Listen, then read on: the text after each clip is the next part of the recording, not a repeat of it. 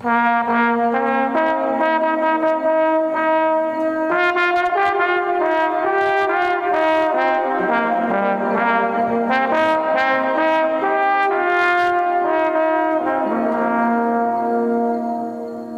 to Better Than Nothing.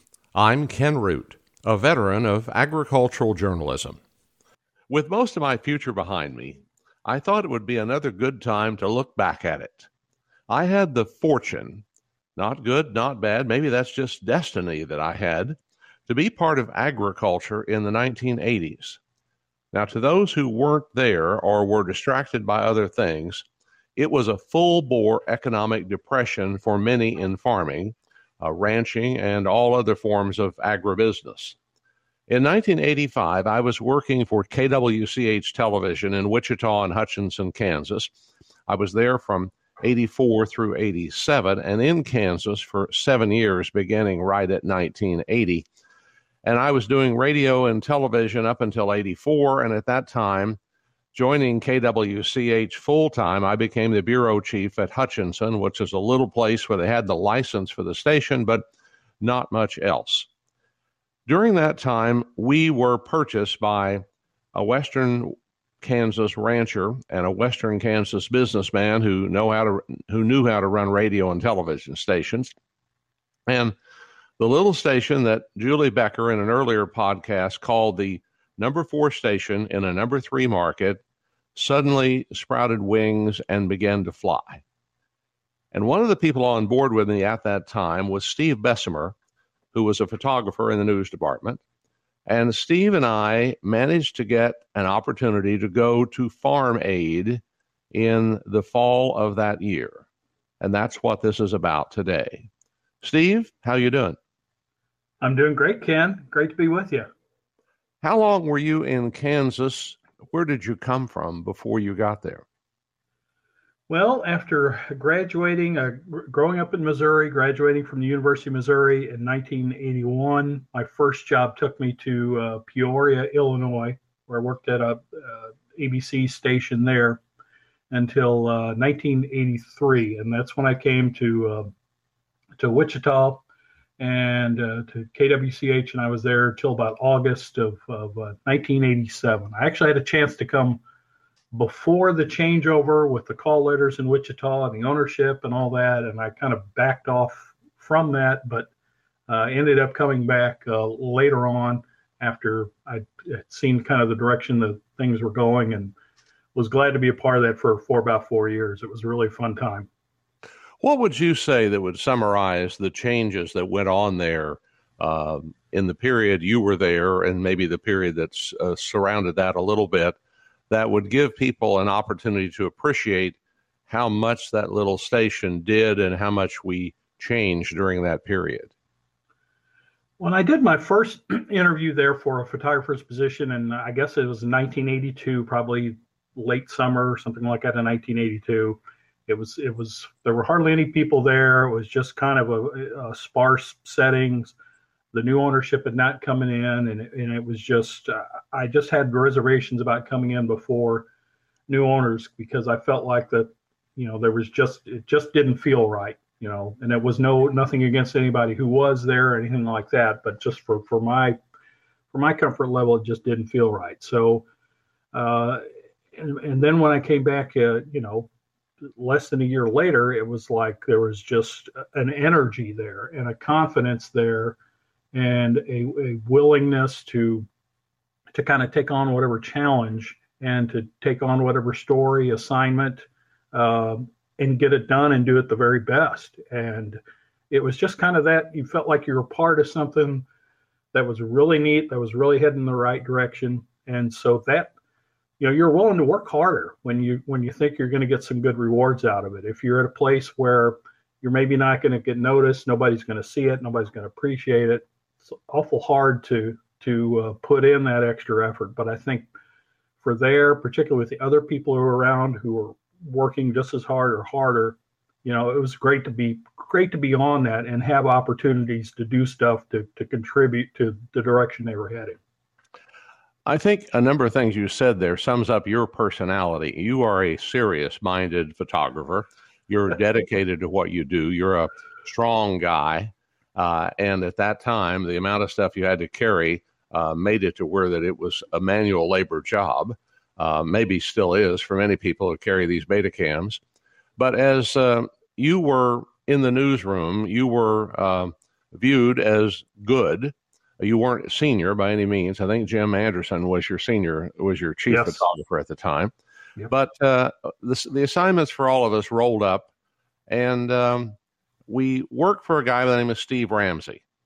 And in all of these podcasts that I'm doing with the Channel 12 people, Steve Ramsey keeps coming to the surface.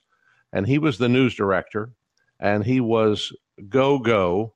And me and you both, we would do anything for him, because just what you said, working hard when it's appreciated is something that you're certainly willing to do.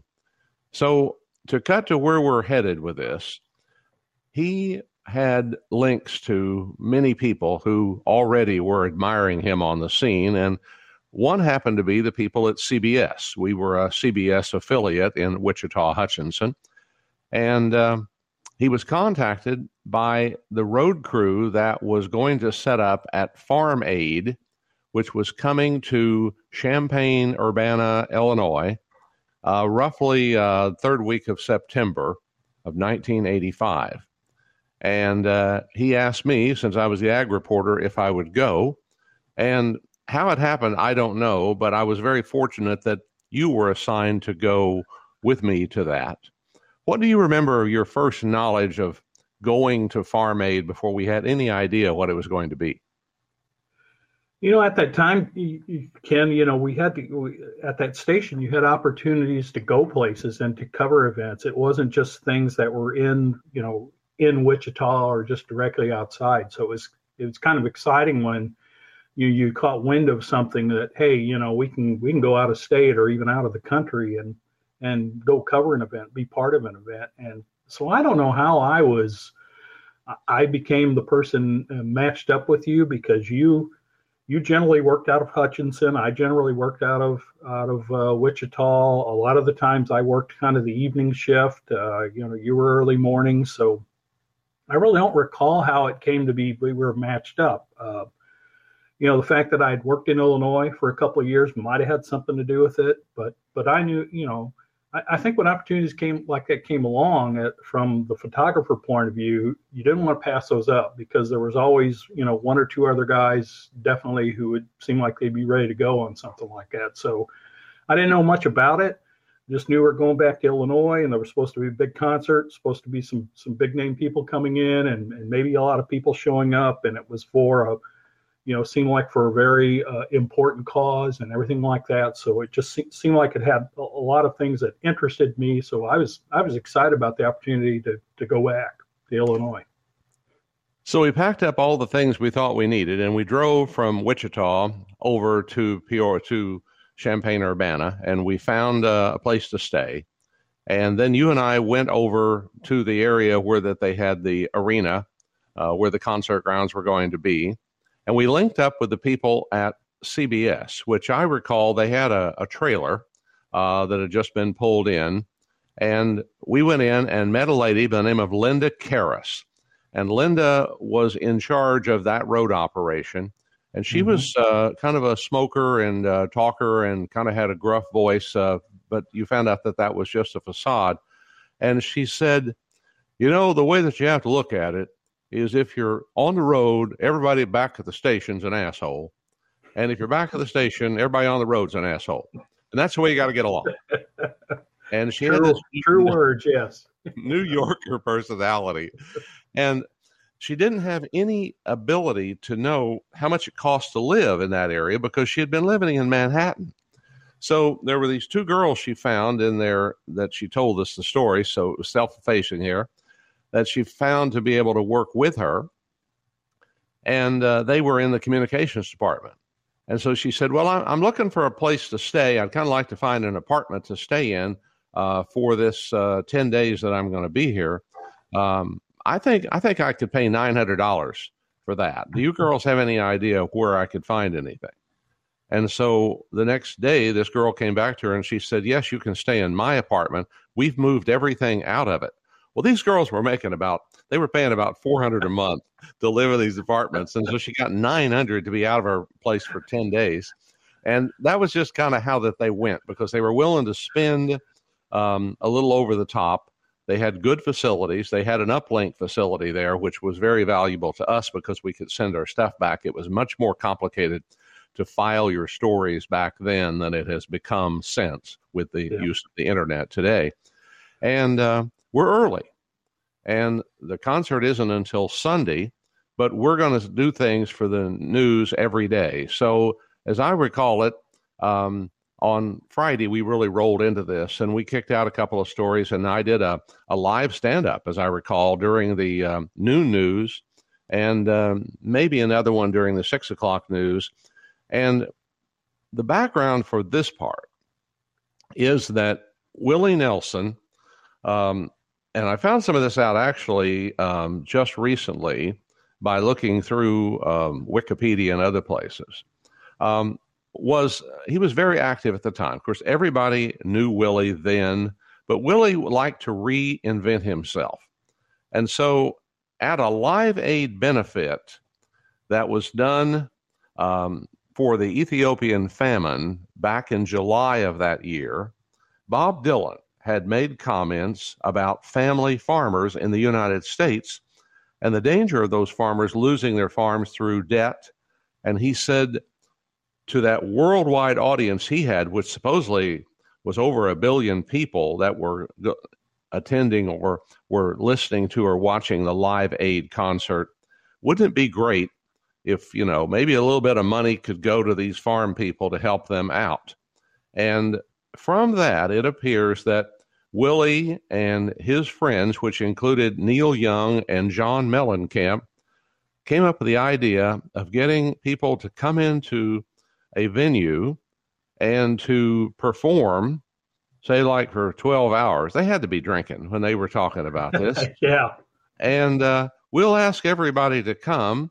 And so they found that the Memorial Stadium in Champaign would seat 80,000 people. And that's a lot of ego to think you'd get 80,000 people to come in. And then you think you could get them to come in a concert that the benefiters, those who benefit, were, how do you say that one? For those who were to benefit the American farmer was really hard to imagine, because farmers don't take charity very easily. True. And they are business people. They're people of the land, but they're business people. They're independent. They're, some of them, poor but proud, I think, is the key word. And so they began putting this together, and it was almost like, the Holy Spirit entered into it, and it happened. Mm-hmm. And so by the time that we heard about it, it was going to go. And there we were, waiting for these people to come in, whether they would show up or not. And it was astonishing that they were going to pull a lot of people in, non-farm people primarily, students from the university and other people driving in from all over. But calling attention to the plight of the American farmer was the basis of the whole thing. And I might say to you, Steve, that you covered some stories and I covered some stories during that time of farm foreclosures. I covered some of farmers who had committed suicide because they had lost their land or lost their businesses. And it was a terrible time right then, because you just didn't have any money that you were making that was enough to support your farming operation in many cases. Commodities were cheap and the interest rate was very high. The parallel of today, do you feel that one? The parallel of today is 40 some years ago, in 1981, is the last time we had an inflation spike like we've just had. Mm. And, that came on the heels of these other benefit concerts for others across the world and for other causes. And I think some people looked at it and said, look, we got some people here at home who are out busting their back every day and just trying to get by and under all this stress and the market kind of plays against them and and the interest rates play against them and stuff like that. And it's just like, we got to do something for our folks here who are, in the breadbasket, so to speak, who are, kind of the backbone of the country in many ways. And so it was great for not just, it wasn't just words, but actually some people really worked hard to make it come to fruition that day. Well, on Friday we did our stories, and then on Saturday we sort of had a free day, but we were going to be able to get a story that would lead into our coverage on Sunday, and they were going to pick us up on the first evening newscast, which Julie Becker was the anchor at that time. So we went out to a farm, and I found a farmer, and, my job is to talk myself into the gate and be able to convince them that what we're going to do is going to be interesting, if nothing else, but hopefully good for them and good for everybody. And so this guy was willing to talk to us while he was combining soybeans. And you and I were out in the field with him combining soybeans. We interviewed him, and he generally told me, as I recall, that he wasn't too crazy about this concert. He didn't see that it was going to really help him any. And he was out there, doing the job he needed to do, and didn't really have a positive vibe of this concert coming in. So we're trying to finish up the story. And I know you know where I'm going, but I thought, what would be a great closing shot for this thing? And we hear this loud noise. What was it? Well, we're kind of out there with, at that time of year, the crops in the fields are getting kind of high. So you don't have much of it's not like looking across the plains necessarily, or a field. I mean, it's your view is limited a lot of times horizontally. It seemed like in Illinois, out in the farmland at that time of year, but over the top, just almost to where you could reach up and touch it, was a blimp. The Fuji blimp, the Fuji camera film blimp, whatever it was, that I guess was coming in for the event. Just not only this huge blimp coming over us, but this huge blimp coming over this out in the middle of nothing but farm acreage. And it was just the strangest thing, the most shocking, surprising thing that you could imagine to see out in the middle of the farmland like that. We were, just in the right place at the right time, but we were able to get pictures. Steve was of the combine, the blimp, and they may have just been out touring. A blimp is an excellent platform at that time. It's low speed, and you can just go out and tour around the countryside, and they were going to be doing the aerial camera work the next day at the stadium. Goodyear had their blimps around, but it just happened that Fuji brought in theirs for that one, and that was the one that we saw. So we finished up that story, had it ready to send, went back and had some pretty good rapport with the people at CBS. I remember I learned a great deal from them, and it came in handy later on because I actually went to Germany on a hostage crisis, and they were running one floor of a hotel at that time as well. And we were able to get finished up and got a good night's sleep. And at noon the next day, they were supposed to get started with this concert. Do you recall some of the people that were going to be on the performers chart? There was a few during the years, and I remember buying a shirt that day, one of those T-shirts that had all the artists listed across the back. And I don't know when or where that shirt disappeared to, but I wish I still had it, because it was just amazing. You would look, everyone from Billy Joel to B.B. King to, I think the Beach Boys were there, and Bob Dylan, who you mentioned earlier, was there, although I don't remember him performing. But they would just constantly just rotate these artists, country, rock and roll, blues, kind of hard rock sort of acts and stuff like that. And it was just amazing. And even when I would look at that shirt, after I got it, like a week or so later, it's like, oh, I didn't remember that this guy was there. I forgot all about this person. I had no idea they were there. So it it was quite a lineup, and starting from midday and going late into the night, and the weather, which had been so nice when we got there the first couple of days, just went downhill, and and didn't make for the best of conditions for people to perform, because it just rained and rained and rained. But it was quite a lineup that they ended up with.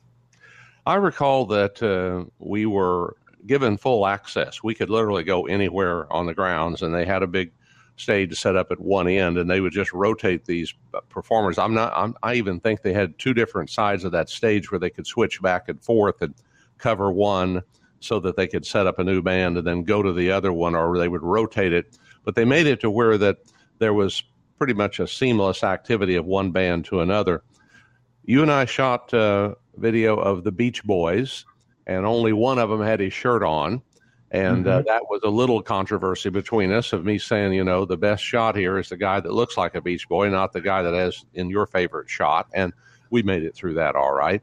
But listen to this group of people: Queen, Bon Jovi, Jimmy Buffett, Glenn Campbell, Johnny Cash, David Allan Coe, Charlie Daniels, John Denver, Fogerty, Foreigner. It just goes on, and we'll bring up a few more in a little while here. But I recall being in an area, probably around 6 o'clock that evening, and I looked over, and there's a guy wearing an FFA jacket. And I thought, now that's pretty darn smart. Here we are with a Farm Aid concert, and here's a guy from Alabama wearing an FFA jacket. And I walked over to him, and his back turned to me, and he had a shock of blonde hair. And I said, "Sir, that's amazing. You've got on an FFA jacket." And he turned around, and on the name, it said Randy Owings. And he said, "Yeah, it's my FFA jacket." And that, because he went on to become a livestock breeder, quite a number of things. In fact, I even saw him pitching at the Field of Dreams in Northeast Iowa about 3 or 4 years ago. Wow. And so it was a really amazing group at the concert. I recall that there were a few other people. Deborah Winger was big at the time. She was dating the governor of Nebraska, and so she had become rather famous within Midwest. And of course, there were people that were there that were famous as movie stars and singers. And let me think of the guy's name that was on Dukes of Hazzard. It was John Schneider. John Schneider. Yeah, and he was really good looking. And I have never seen women go after a person like they were after him. There must have been 30 or 40 women that were there only to see him and only to get to him. And I recall one lady that came over to me. It wasn't exactly a lady, but she said, "Is there any way you can get this note to him for me? Can you give him this note?" And I took the note, but I'm sorry, I did not give it to him because I wasn't going to be a courier over there. But I took the note and just dropped it. That was awful of me. I want to confess now. So but, you had a little competition that day then, huh? Yeah, from John Schneider. Well, I thought, that would be a blessing and a curse all swirled together. Yes. In that they're all after you, but my God, they're all after you. So I don't really know what you should do at that point. So we continue on through. We do our live shots after our package feeds is run at 5:30. And we didn't have to go home that evening, and we shot some more stuff, and then we enjoyed things as well. And I recall us watching it into the night. And it all had to end eventually. But the way I remember it ending was that one of these guys walked out on stage at like 10 o'clock or 10:30 and yelled expletives like, "Where the blank are we?" And people were covering this from networks all across the country, either audio or video. And at that point, I found out a lot of them just pulled the plug right then because they weren't going to have that uncontrolled environment on their air. So they went away. Do you recall that sort of thing? Yeah, I remember because it was kind of slow. As I mentioned, it had been raining all day. It didn't seem like there was as big of a crowd. It seemed like the crowd that was there was kind of, less excited. There was not, we were near a tent where the different artists would come in and be interviewed by the media, take questions from the media. And during the middle of the afternoon, there were dozens of reporters and cameras in there for these different artists that were coming in.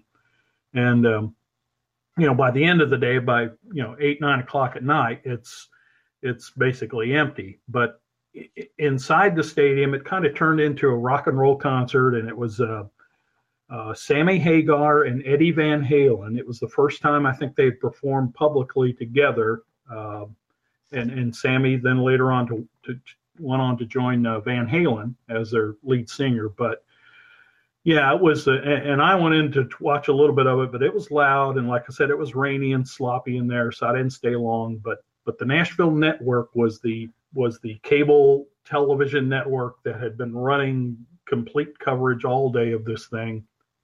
Every artist, and yeah, at one point there was some comments, I think, particularly from Sammy Hagar, that did not quite fly right, and I think it just got yeah, a little bit too much, and finally it was like, the plug was pulled. So that was the end of that, and pretty much the end of the night as far as performances were concerned.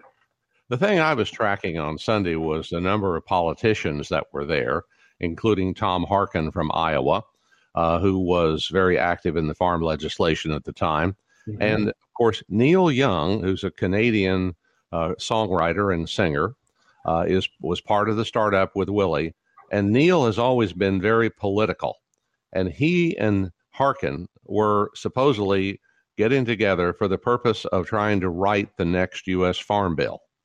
And that never really felt right with people. But Neil Young was of the belief that there was a better way than what they were doing.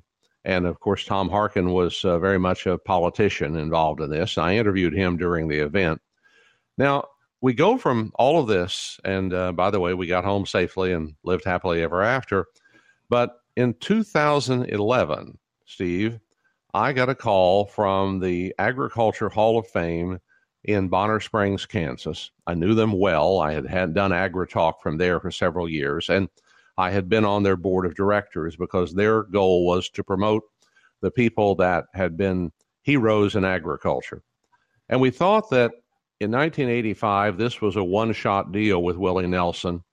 But in 2011, they were going to be in the Live Strong Arena in Kansas City, Kansas, for the 26th Farm Aid.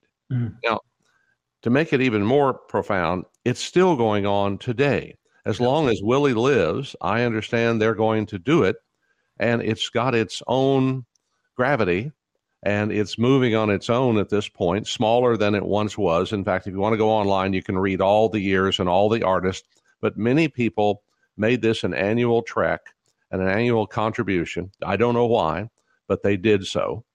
And so the Agricultural Hall of Fame wanted to induct Willie Nelson into membership. Now, the people that had been members up to this time were people like Henry Ford, people like John Deere, the guy who invented fertilizer, things of that nature, unbelievable level of people, primarily in mechanization. But Willie's social program was such that it was recognized by so many and for such a long period that I actually got to go to a big news conference with him. It wasn't on stage there, but it was probably 500 people ahead of time. And on stage was Dave Matthews and Neil Young. And we gave Willie a membership in the National Agriculture Hall of Fame.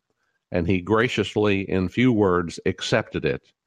And I had my T-shirt there as well, which I showed them. And I said, even though I'd never worn it, it had shrunk quite a lot. Maybe because I'm bigger than I was at that time. But here was that shirt that had all those artists from 1985. And I took an intern with me who was just blown away that I actually could hobnob with Willie Nelson it had been George Strait, I think he'd have been happier. But, the generation had changed. And Willie's still on the road again and still going strong. And that's the story, unless you have anything else to add to it, of how that we covered 1985, the first. Well, the only thing I would add is just a couple of blips in my memory from that, but it's kind of going back to particular individuals. So it's up to you. If it's your program, I don't want to deviate from it. I can always edit it out. Tell me what you were going to say, and no one will ever know. No, the first thing, my first two things are my, other than the Sammy Hagar Van Halen thing, the two things I kind of usually tell people most about my experience there, I guess as fresh as in my memory, is the one with Neil Young.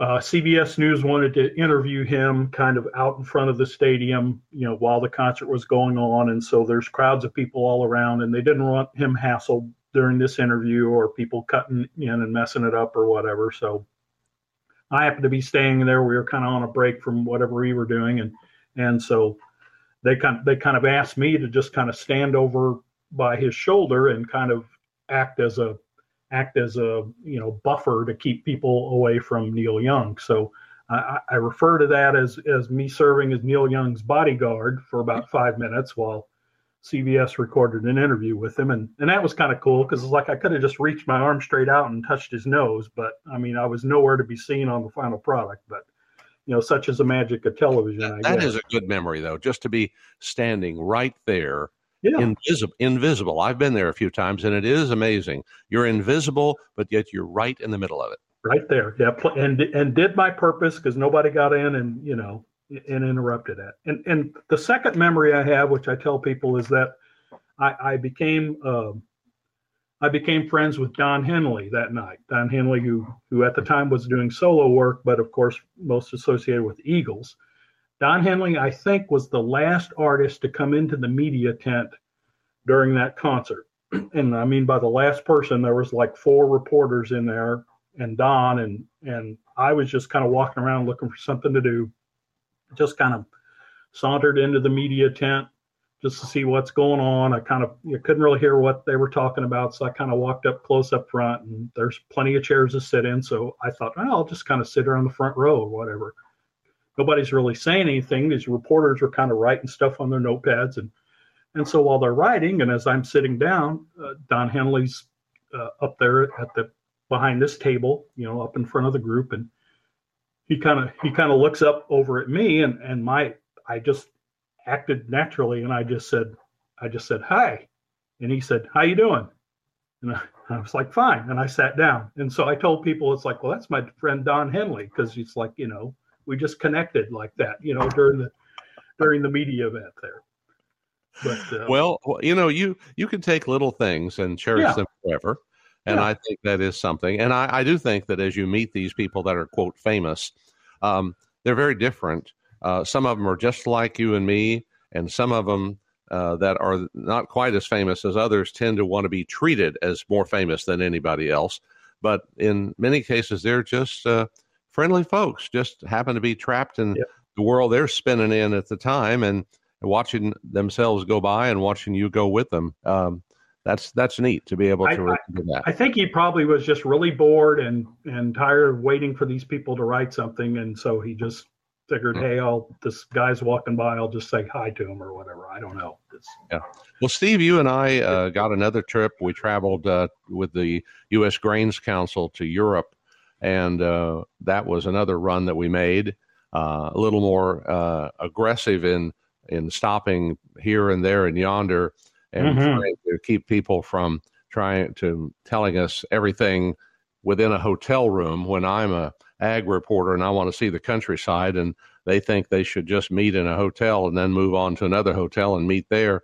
And so we had to chase across several countries in Europe doing that. But at the same time as doing a story that was a little dull, we were also doing a travel that was quite exciting. And I was in my 30s, you were in your 20s, and I remember all those well and enjoyed working with you greatly. at that famous little television station that could, there in Wichita, Kansas. Steve Bessemer, you were always great to work with, and I know I was sometimes a pain to you, but you were always a good sport about it, so I appreciate it. Oh, I think the opposite could be said as well. So I believe that we were compatible. We got the job done. We had fun doing the job, and we have great memories of it. So, Steve Bessemer, thank you very much for talking with me. Thank you, Ken. Thanks for listening to Better Than Nothing. I hope you stayed awake for most of it and liked what you heard.